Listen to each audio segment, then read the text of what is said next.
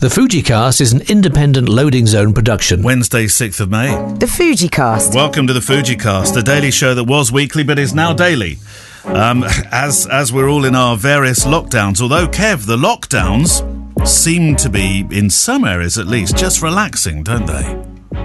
Yeah, I think so. Seems to be going that way. Nice and positive messages generally. I'm not sure really what else they can do, to be honest with you, at this point. And I guess from what I've been reading is this thing called the R number, isn't it? Or I've heard about it. For the first time last week, I started reading all about it, and I'd sort of shut myself off from the news for the last couple of weeks in some respects. I'd got news overload. I don't know about you. Yeah, I did in the beginning, absolutely. No, I just look at the news. I usually look just after the briefing, the government briefing. Yeah. That's typically what I look at. But yeah, the R number, so they need to have that. It has to be sustainably under 1. And I think we're bouncing around between 0.6 and 0.9. But interestingly, dependent on which part of the country you're in. So the more, to be brutal about it, the poorer the area, the higher that number is. Is that right?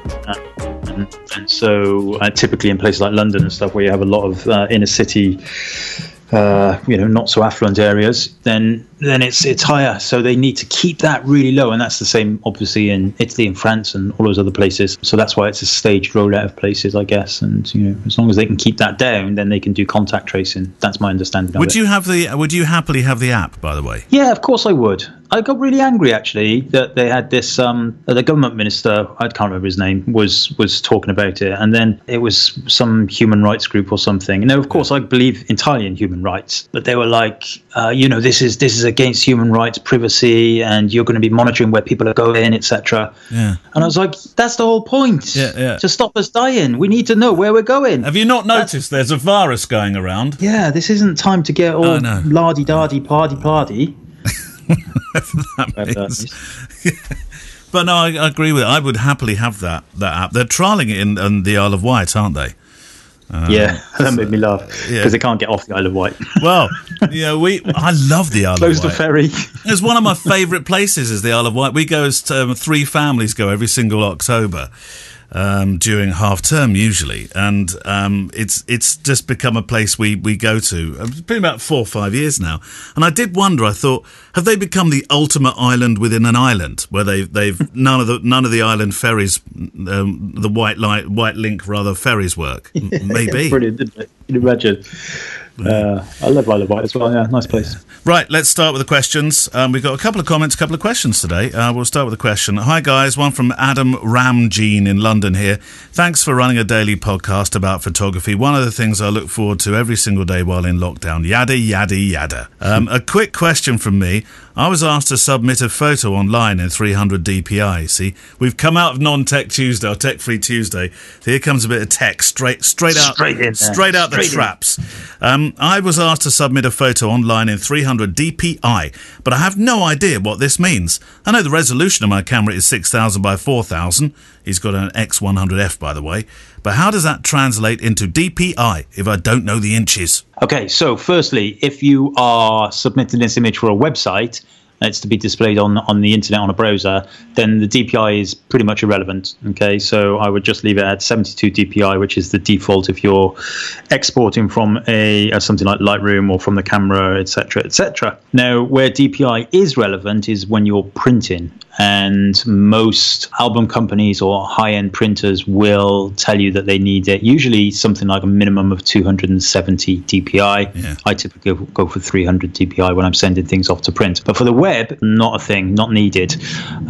It's not necessarily related to the inches or the size of your sensor or anything like that. It's essentially how it's being exported for print. Ultimately, that's all you need to remember. Now, if you go into something like Lightroom or Photoshop or whatever and you do file export, you'll see options in there for DPI. And like I say, 72 DPI is perfect for screen. 300 DPI is perfect for print, unless you're asked to go even higher. But typically 300 DPI print. Magazines will always ask for 300 DPI, and websites 72 DPI. Don't need anything more than that. When it comes out of the camera, there's 6,000, 4,000 pixels that Adam's talking about. What's the DPI of that image coming out? I don't know, and it's not really relevant. It's not. It's what you do with the image afterwards. If you were to just give that JPEG straight out of a camera to somebody else, then I don't know. I would imagine that would be at 270. I would have thought. I don't know off the top of my head. Oh, yeah. It's not really something that's. Honestly, it's something that confuses a lot of people. But it's basically, if you print in 300, if you're doing it for screen 72, just prepare it in Lightroom. And it's the same. Funnily enough, you don't have to have such a high DPI ratio or number if you're producing films with stills in them as well. A lot of people think it's got to be 300 DPI, but it doesn't actually. No, it doesn't need to be when it's shoved into a film timeline. Andy Brim. My fellow listeners might want to hear about the prospects of the wedding industry from a wedding planner, Katrina Otter. Have you heard of Katrina Otter? Name rings a bell. She's a wedding planner. She took part in a Spectator podcast recently. We'll put the link on their brand new, spanking new website. I'll send you that link, Kev, because you can hear Katrina Otter talking about what she believes is going to be happening with the wedding industry. So I'm going to put that over there, and I must get that link on the website thing. Is it good news? I didn't think there was an awful lot of new news, to be honest. I thought there was a little bit of second guessing going on because I don't know, you don't know. I talk to venues and they don't know, Kev. And if anybody's going to know, you'd have thought the venues might have an inkling. They're keeping their ear as low to the ground as Katrina. But she did have some interesting points, so it did make an interesting show. It's on Spectator, and I'll forward the link, and if you have a mo, you can listen to that. It's about 4 or 5 minutes right at the end of the show. Amanda Fultz. Hi, Neil. Hi, Kev. Got an ego versus money question for you. Stand by for this one. First, I am a part-time pro photographer, full-time business intelligence director. Business intelligence director. Wow. Bid. What, sorry? Bid. What? Business intelligence director. Oh, right. Bid. I've got in a large American insurance firm. Okay, so while I get paid for my photography work, I don't really rely on the money as primary income, because I would imagine business intelligence directing must be well paid, Amanda. It's essentially paying for my kit and my gadget obsessions. I recently, though, accepted a contract with a dog food treat company to shoot lifestyle photographs for their Instagram campaign. I send them both RAW and JPEG files. JPEG edited, since they don't have a photographer on staff to do the editing. Marketing department for the company has been editing the photos. Oh no, before they post it to Instagram. I use the word editing lightly, since I was told they're slapping an Instagram filter on my edited work and posting. It's terrible, Kev, and I don't mean kind of bad, it's embarrassingly bad. I promise the edited JPEGs are not that overexposed and cold when I send them. It hurts my eyes to look. I've asked them not to edit the JPEGs, but they're doing it anyway. I offer to shoot brighter, but they still pump up the exposure. So my question is, would you continue to shoot for this company? Yeah, I would. I would just have a word with them. Well, just say, look, I think Amanda has, and they're just... you've got an overzealous marketing guy that's just thinking, filter! Yeah, have another word with them. I mean, it may well be that perhaps he just... Because when you use Instagram, by default, it will tell you to apply a filter. So maybe he thinks he has to. By default, isn't it on natural? It's on no filter, isn't it? I don't know. Doesn't it come up at the bottom with a whole load of them? Well, it does, but you start on natural, and then you gradually pump in something that doesn't look like it's made on this planet. Well, I would just speak to them again and just say, look, don't do it. Just leave it natural. Here's the images, and just be a little bit firmer with them. And if it's down to the money and you're happy to not have your name to it, then carry on. Yeah. If it's if you want to be able to go to your website and say I'm the official photographer for such and such dog food company, then you need the images at the end of that chain to represent your style. Yeah, that's for sure. Stop looking at the feed. Take the money. Dear Neil, Kev, no question, just some yada yada. Congratulations on the 100th episode that's just gone. Listening to the Fujicast has been part of my week for quite some time now, but it's an important part of the daily routine before starting to work from home. Work.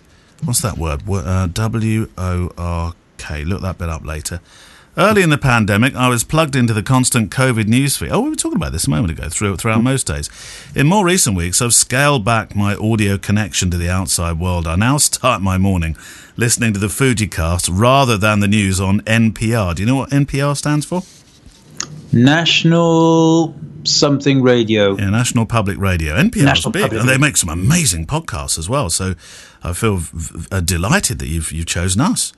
The Fujicast makes me feel almost like I'm right there in your conversation, which is particularly nice at this time of social isolation.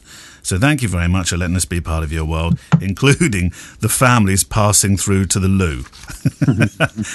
Yeah, and the other day I thought I'd listened back to the episode. I don't often listen. I listen back when I do the edit, but I don't listen like a listener as such. But I was out for the walk when when Gemma walked through the room screaming and shouting the other day, and I thought that was lovely. It's a real part of normality, I thought. Are you, by the way, and that's from Scott Rollins, by the way, who's in Spokane in Washington, home to the Iron Goat Brewing Company. Oh, that sounds good, doesn't it? Iron Goat. Iron Goat. Like the sound of that. So it sounds like proper micro. It might not even be microbrew. Yeah, I think it probably is. Well, sounds good though. It does sound good. Talking of which, you're on your enforced no booze till Friday rule, aren't you? Yes, although I failed on Monday. Oh dear. You'll need it for Friday because I am hosting the quiz this week in the Locked In, by the way. Yes, correct. Yeah. Do you know what I've got here? A list of. I know you're going to say to me, Neil, we've talked about this. That you should be working on your own projects, but I did get a bit excited. I've got a round called Gitbit, which is based on Git. It's a dog round. I've got one called Make It Snappy, which isn't based on a dog. There's one called Clean Shave, which I can't really explain. There's one called Trumped and the Big Cheese. I've been thinking about it, and that's in the lock. I don't think you have to sort of apply to one of our moderators, don't you, or both of them to be in the Locked In? Don't know. Yeah, go to the Facebook group and say I want to come into the quiz. Yeah, Friday. I was reading something the other day, or Gemma was telling me about something she read, and it really made me laugh about all these Zoom things and everything, and the fact that we're doing a pub quiz every Friday night. Yeah, imagine it was normal times. We would never do anything on a Friday night. Ever, No. Yeah, and this whole article was like, I don't want to sit in front of Zoom with 20 other people in my, and this person said, I was invited to a fancy dress Zoom party. Oh no, fancy dress. No, I couldn't do that. That's I can't stand half the people at the best of times. Why the hell would I want to sit in my living room in fancy dress and talk to them down a television screen? Come dressed as a turkey. No, I wouldn't know. I think I'd have to draw the line at fancy dress. I noticed, by the way, you left the Locked In when the dancing started. Yes. Yeah. And dancing. I left shortly after that. I can't do the dancing bit because I just can't dance. Yeah, we should explain the Locked In, by the way, is a Zoom pub quiz that Steve on the Fujicast moderators organises. Yeah. So if you would like to come along, I'm sure he will let you in, but you would need to get him on. Yeah, you need to talk to him on Facebook or talk to Peter, who's the other moderator. Right. Yes. Peter.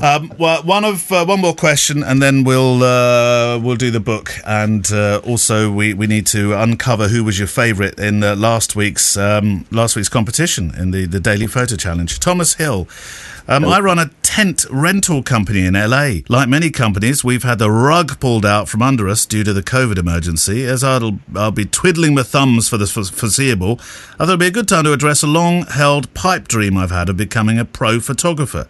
I think I'm decent enough, Kev. My friends and family love the pictures I take of them and their families. Companies like the few photos I've taken and tagged of their products. And recently Fujifilm even asked to share one of the shots on Instagram. My shortcomings would be a lack of thorough knowledge of lighting and flash, which I generally am not too enthused about anyway. Well, you've come to the right place here. We know all about flash, don't we? How about new? Yeah. I would say stylistically, I am similar to Kevin. I don't know if he means this to be connected with that last sentence, but I would say stylistically, I'm similar to Kevin. There's a huge gap in the market for that style here in Los Angeles. As opposed to weddings, I think I'd focus on BTS, behind the scenes on shoots, corporate product and family work. Question to you both. How did you know you were ready to start charging people money for your photography? let's deal with when you felt you were ready. Well, you had to, didn't you? Because you'd said, right, I'm becoming a professional photographer. You couldn't mess about not charging, could you? No, you have to be capable enough to do a relatively good job, but you don't have to be, the worst thing you can possibly do if you're just at the beginning is look at everybody and think, I'm nowhere near that level, in which case I can't charge for it. No. Because we all start somewhere. Really? It's how long is a piece of string? Because there's a lot of people out there who absolutely shouldn't be charging because they're not good enough, and then there's a lot of people out there who should be charging way more than they should be because they're a lot better than they think they are. Isn't that the problem? Isn't it? You just said the word. Isn't that the problem with an industry that's purely based on subjectivity? Are you good enough to charge? Well, I think I am. Are you good enough? Yeah, I'm good enough. But even though you might not be. Yeah, I mean, if you take away the, well, it's like the art thing, Kev. One person's pile of bricks is another person's $1 million art installation. Absolutely, I totally agree. And it's, if it was any other way, it would be a commodity-based service, and that's no good, And by that I mean, basically, if you want to pay for a letter to be delivered, you probably, and the service is going to get you there on the same time, you're going to go for the cheapest one. So the subjectivity comes in the eye of the beholder. Yeah, it does, doesn't it? And that's where the pricing differences come from. Yeah, I will say as well. Sorry. There's that Git. Hang on, is somebody at the door. Go get him, Git. Go get him. Where's the pusscat? Oh, Git, you've been locked out the room. I think we're now on our own, dear listener. Oh, he's coming back. I'm imagining it was a delivery of booze. It wasn't. It was a delivery of screwdrivers. Believe it or not. Screwdrivers. Yeah. Wow. Give them to Gemma for a birthday. You're going to give them to Gemma for a birthday? Oh, God. Kev, we don't do birthday presents. You're so... Oh, God, you're so romantic, you two. Oh, right, okay. The only thing I would say on the anxiety thing is, Tom, go in with a beautiful naivety at the start, because that's the way I started. And I look back at some of those early images, I'm thinking, what? Really? You charged for those and you got away with it? But at the time I felt wonderfully naive enough to say, yeah, I can charge some money for this. The Daily Show Photo Challenge. And then you shall be okay. Right, Daily Photo Challenge. Last couple of days really of this. It's today and tomorrow. And then we've run out the photo challenges just to make our remarks about. This time last week then, what was it? Oh. It was the number 1. Oh, was it 3? Did we not have 100 this time last week? That'll be tomorrow. We actually had a 3, did we? Okay. Hang on, did we? I think you might be right. Yeah, you're right. It was number 3. Monday, Tuesday, yeah. Number 3. Yeah. Yes, because 100 was on Thursday. Yes, so number 3. I'm not going mad. Okay, so we had the entries are getting lower and lower as this went on, and we had something like 40 something or other entries, all of which very cool. Many of which I'm convinced were not photographed on the same day, such as Alan Hewitt's 3 leopards.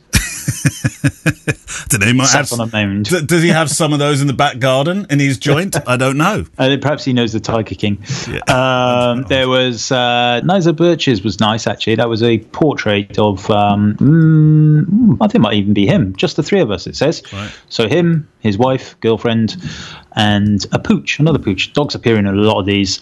Fran Corbett did a beautiful one of her 3 little boys, all fast asleep in bed. Really nice, and she's I don't know, she looks like she's floated in the ceiling to get that picture. There was Chris Marshall, who had a bag of Lego with the number 3 on it. However, there was many of them, cameras of course, all very, very good, but the one that I really liked, although I'm betting it's not a real photograph, was Sven Brandola, who had this lady in a beautiful red dress flying through the air with 3 red balloons. Oh. It looks very photoshopped to me. Might not be though. It might just be creative flash. Certainly not taken last Wednesday though. Do you think general apathy had set in? I think it probably general had. Apathy reporting for duty, sir. I know it had for me. All right.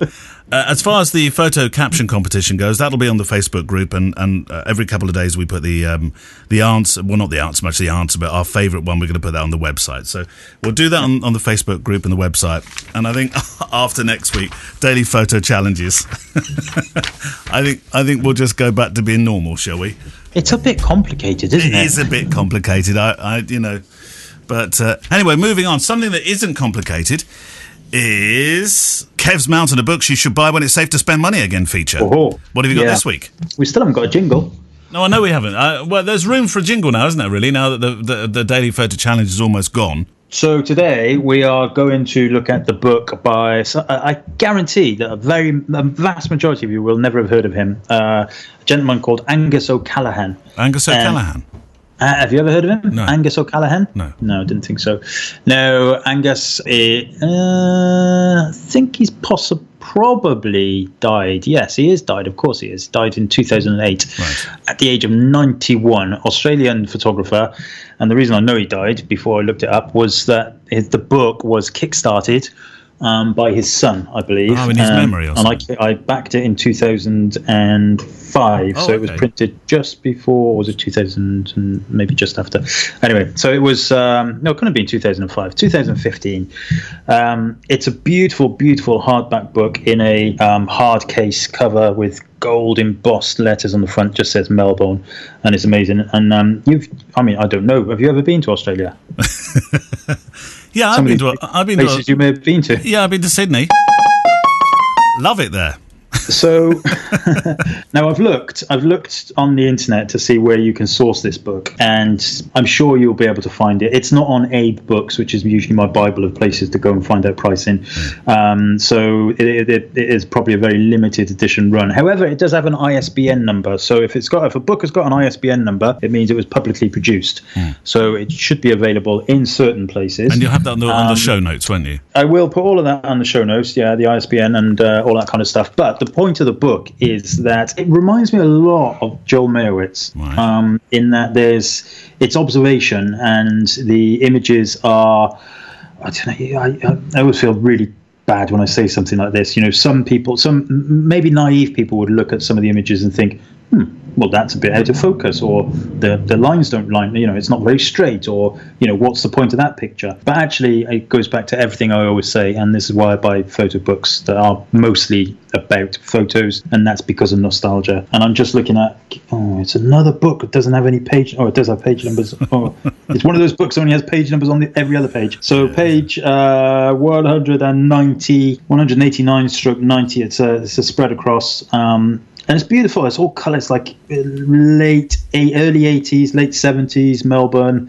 You've got the guys in their short sleeve shirts and the ladies in their mini skirts and bright colours, yellows and blues and fluorescent colours. And then mixed with that, you've got a load of black and white kind of architectural type images. It goes way back. I don't know when he started this. Some of the pictures I'm looking at now were dated 1968. Photographs that you take that might be considered snapshots of that time are tomorrow's photo books, aren't they? Of historical moments and historical significance. And that's what you've uncovered with this photographer in this book. Yeah, look at this one. So this one on page 74 is titled Pedestrians Crossing Flinders Street at Night. You know what? If I took that exact same picture in London, most of us would kind of look at that and think, yeah, it's just busy street, loads of people, nothing of interest going on. Fast forward, so that was taken in 1968. So fast forward 68, 78, 88, 98, 2008, 2018, 52 years, you've got an image that has huge impact. Yes. Huge impact. Yeah. Do you think in the years to come, Albie is going to say, I need to get my dad's work out there? And he'll be revealing work you shot 50 years ago, Grandad. You know what? It's really interesting you say that, because I was thinking about something like this the other day when I was looking through some other books, and I was thinking, I don't have that kind of work. Right? I have lots of weddings and lots of stuff of our family and everything, and they're important. But when you look at something like Angus O'Callaghan's book of Melbourne, there's hundreds and hundreds of pictures in there over 30, 40, 50 years of him shooting. I don't have that mentality to, when I'm out, to just take pictures of pretty much everything all the time. And so, yeah, he can't really. And that's a negative thing for me, not a positive thing. I wish I did it more. I wish I could do it more. Yeah, does it? Wish I could go out. Well, do you know this particular shutdown or lockdown or whatever you want to call it has made me feel like I want to do more of that kind of work. Now, I haven't shot much work at home. We've been pushing around frames over the walls the last couple of days, trying to do different things with it in different rooms. And I said to Sam, we ought to do a lockdown photo, really. And she said, yeah, I suppose we should. We haven't really. I know some people have gone hell for leather in documenting this lockdown. I thought, well, it's not been done. What? And I haven't felt inspired to bring the camera out to do it. Because apart from the fact that we've been at home, nothing has really changed for the kids. We've moved. Well, that's it, isn't it? We moved the sofa around last week and designed the room differently, but I mean, it's weird, isn't it? Because in the first couple of weeks I did take pictures of the kids in the garden and all that kind of stuff. But really, that could be any time of the year and any place. And how do you define a lockdown picture? Maybe there isn't much kind of, I don't know. Well, I am doesn't really string my boat. I am inspired I am inspired to get out there and do some more. I was just looking at Angus O'Callaghan's site now, angusocallaghan.com.au, and do you know what strikes me straight away? And I talked about this with you a couple of weeks ago. Shop fronts, shop fronts and cars, obviously, but shop fronts. There's definitely a dating procedure to shop fronts, isn't there? Absolutely, yeah. And they're great, aren't they, shop fronts? Oh, I love them. I mean, I'm looking at an old arcade here with a chemist and Peter's gloves and hosiery, and that's what dates it for me. Yeah. Exactly. It's that. It's just nostalgia. Yeah. And I suppose little subtle things like one of the shots here is talking about the Moon Men. So instantly you're thinking, well, this is obviously a 60s shot. So yeah, terrific. Well, thank you for introducing him to me. I wasn't aware of him before, so thank you. What's the exchange rate in Australia to what's £10 worth in Australian dollars? Five kangaroos to a pound, something like that. No, seriously. No idea. It changes so much. Well, roughly, when you went... Oh, God, the pound was quite strong, actually. It was reasonably strong. I don't remember, Kev. Okay, well, the reason I'm saying this is because Angus's prints, should you wish to buy one, are on his website for approximately 1,900 Australian US dollars. Okay, so it's still a bit more than I want to spend this week, but I'm thinking about it for the future. 70 by 70 centimetre print. Whoa, I'd love that, though. That one of the woman walking through the arcade. So his prints are there. Right. Well, I'm going to go and do my shopping list tonight of things that I really can't afford for a little while. I'm going to type in 1,900 AUD in GBP is £984.97 Oh, that's right. So it's 7 kangaroos to the pound now. Yeah, shy of £1,000, basically. Not bad. Sorry to all our Australian listeners that are currently saying, what, Neil, please don't be that cliche with us. No, not at all. Well, thanks, Kev. Back tomorrow. Do we do anything particularly different on a Thursday? I don't believe we do we? But it'll be just nice to hang out with you again, if only just virtually. Would you put your underpants on next time we talk, though? I'll try and keep the dogs in a different room. Yeah, keep the dogs in a different room. See you later, Kev. Bye-bye. The Fujicast is an independent Loading Zone production. Goodbye, sweetheart. Well, it's time to go.